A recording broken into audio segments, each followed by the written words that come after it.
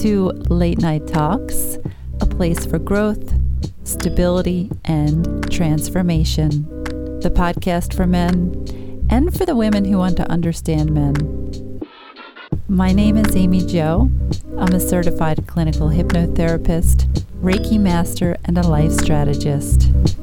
Here, we take you to the next level of self-understanding mentally, physically, emotionally, and spiritually.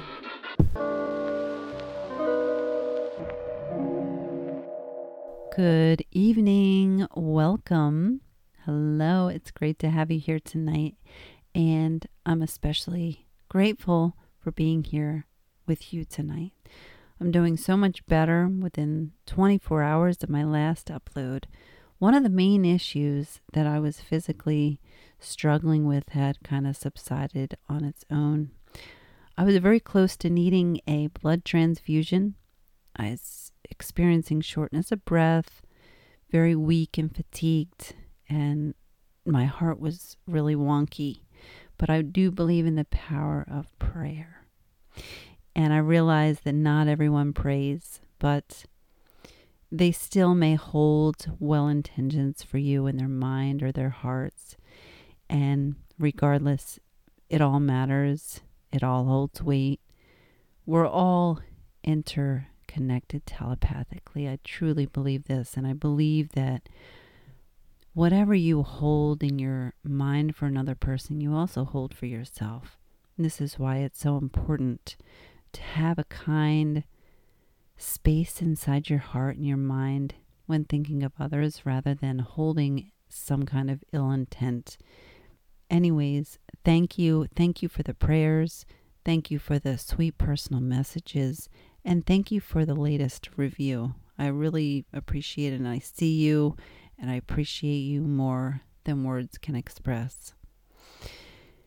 Since I had a lot of downtime, I did some reflecting, and I was thinking about how so many people, and this includes myself, how we suffer from imposter syndrome. We suffer from limited beliefs. And the mind, how the mind can become so weak so easily. 70% of people experience imposter syndrome. And of course, there's some people who struggle more pervasive and chronic forms of imposter syndrome, while others, it's more situational. So why do we do this? You know, where does this come from? What are the signs and how do we get past this? So I think that this is going to be a great reminder for all of us to kind of check ourselves and see what's really happening and what's going on when we hold ourselves back. We so often hide, right? We hide our talents. We hide our gifts because we don't think we're good enough. We don't think that we're experienced enough. We don't think that maybe we're intelligent enough. So we end up protecting this part of ourselves. And it's a part of our inner child. Because we don't want that part of us to feel rejected or maybe be made a fool of once again. And the psychology of the subconscious mind is very mysterious. Right. We know that it drives 95% of the human experience. And it's far, far more powerful than the conscious mind. And we know that it can't distinguish between reality and imagination. And its primary function is really to protect us. It protects us both physically and emotionally. And what happens is that it thinks that it's protecting us by throwing up these roadblocks from time to time. And this is where these limited beliefs come in. Roadblocks are limited beliefs.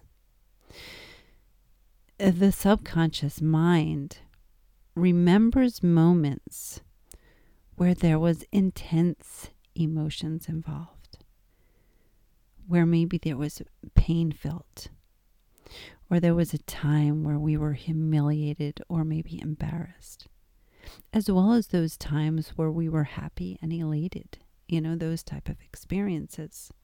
Regardless, it's the intensity of that emotion which is tied to a memory that will stand out most, especially to the subconscious mind. Most likely, you're not going to remember the first time you brushed your teeth because most likely there wasn't a whole lot of emotion involved in that. But I bet you can clearly remember your first kiss or your first sexual experience because there was more emotion involved in that, right? So we have to be very careful when these energetic blocks, because that's all they are, their energy coming up, or these limited beliefs, they creep in. We really have to search for hard evidence to back them up. And most times the evidence is false. So let's talk about imposter syndrome. What is it? It's basically a psychological pattern where we feel internally incompetent. So it refers to a person's internalized beliefs that their perceived level of competence is incongruent with their actual abilities, and that maybe their success is largely attributed to, say, external factors such as luck or just coming across the right people. Regardless of the background or level of success, this can affect anyone, no matter the gender, age, or line of work. Anyone is susceptible to really developing imposter syndrome. Although those who are high achievers, maybe the perfectionist, or those who have had early success in their lives, they're more likely to suffer from imposter syndrome. On the other hand, really as well, there's those people who belong to minority groups, right?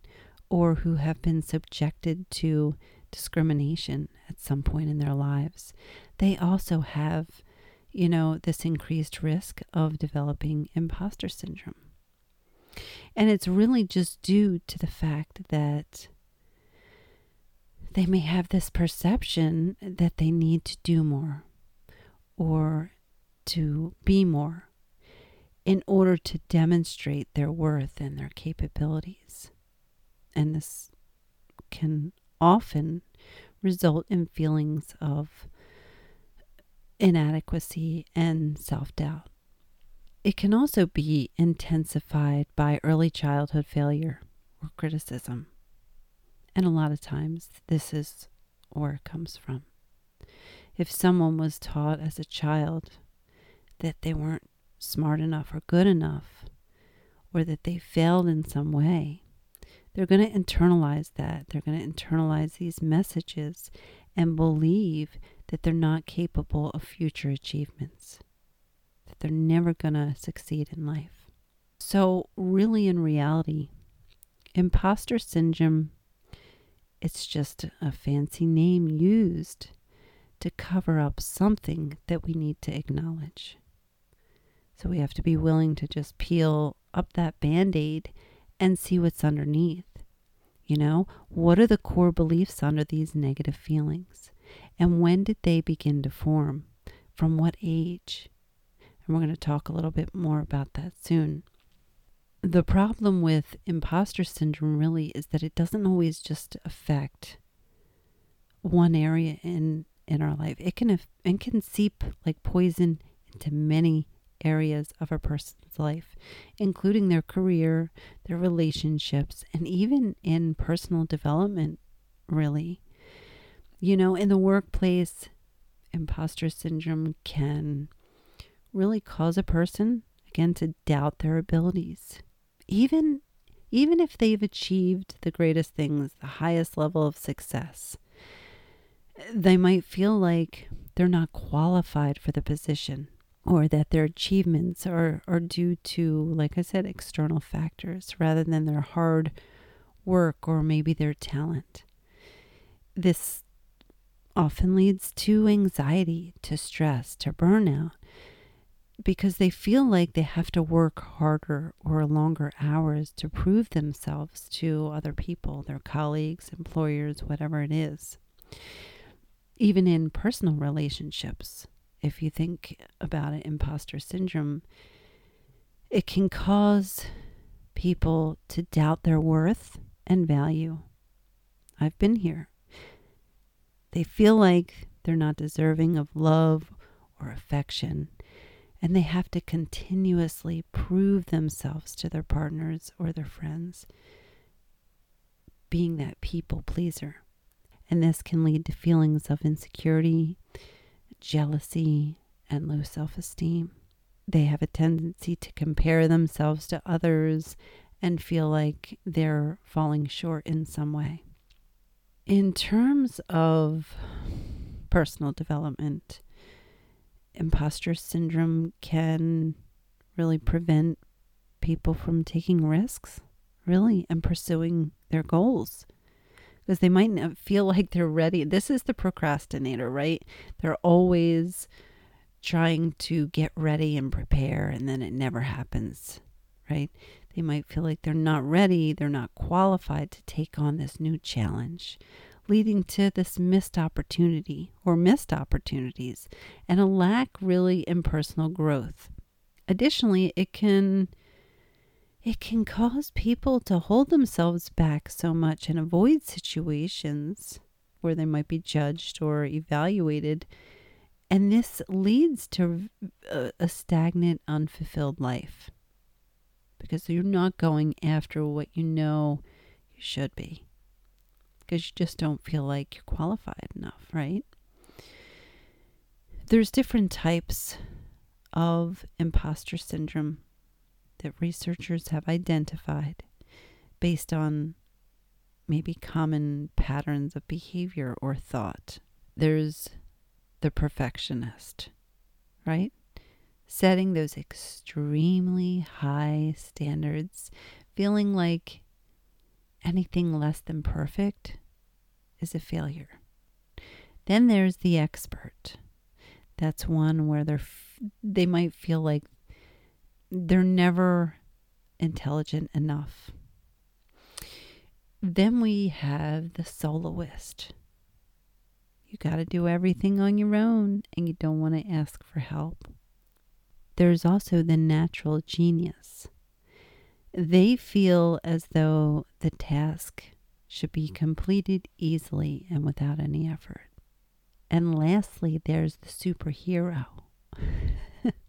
And they feel like they have to excel in every area of their life. And if you're curious whether you're experiencing imposter syndrome, and you might not even know it or not, but here's some helpful questions to consider. Ask yourself, do I feel luck more than achievement? Do I undervalue my achievements? Can I accept compliments? Do I compare myself to other people? Do I allow myself to accept myself when I fail? So these are great questions to ponder on. It's about working to identify and challenge these limiting beliefs that can be a very important part of addressing imposter syndrome and building confidence and self-esteem. So how do we do this? I believe that we need to have a strong mind, because there's never going to be growth if we are mentally weak. And if we stay mentally weak, it's impossible to grow with a weak mind. It's like having a garden and it never being watered. It's never going to grow. A strong mind refers to the ability to remain resilient, to be persistent and even positive in the face of adversity or challenges and setbacks even, right? A strong mind is characterized by the ability to stay focused on your goals, manage stress and anxiety, and also maintaining a positive outlook even if it seems difficult. So if a limited belief arises, I want you to consider the absurdity of it. Why? Because it's invisible. There's nothing really there. It's a thought, or really it's just an illusion. It's almost as if there was a jockey in a horse race, right? He's on the horse and they're all lined up.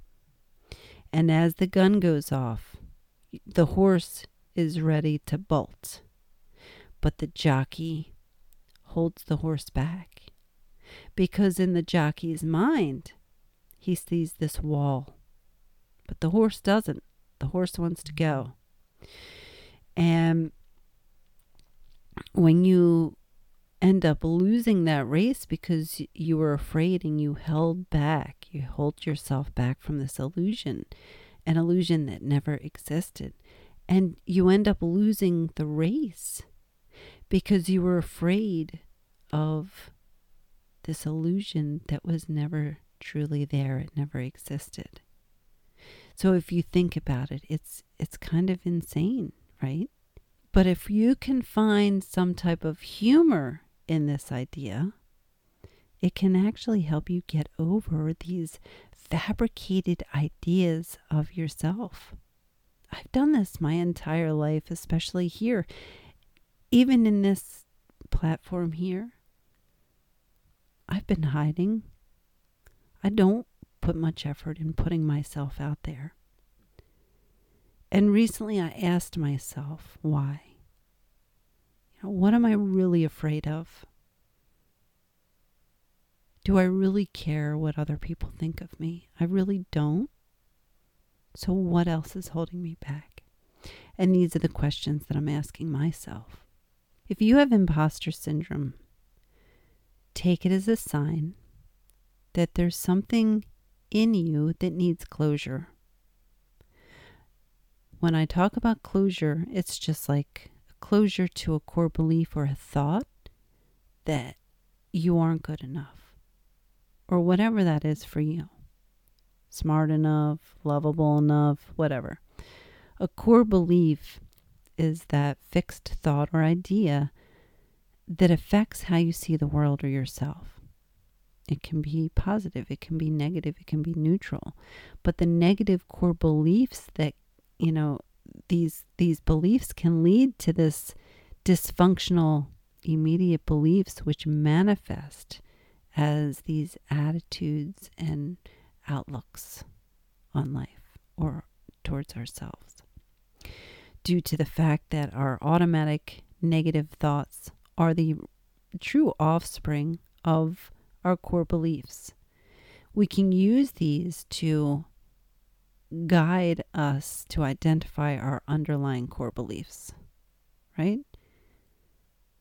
The best method is to identify negative core beliefs is by examining our automatic negative thoughts, right? Those thoughts that often come up when we hold ourselves back, say.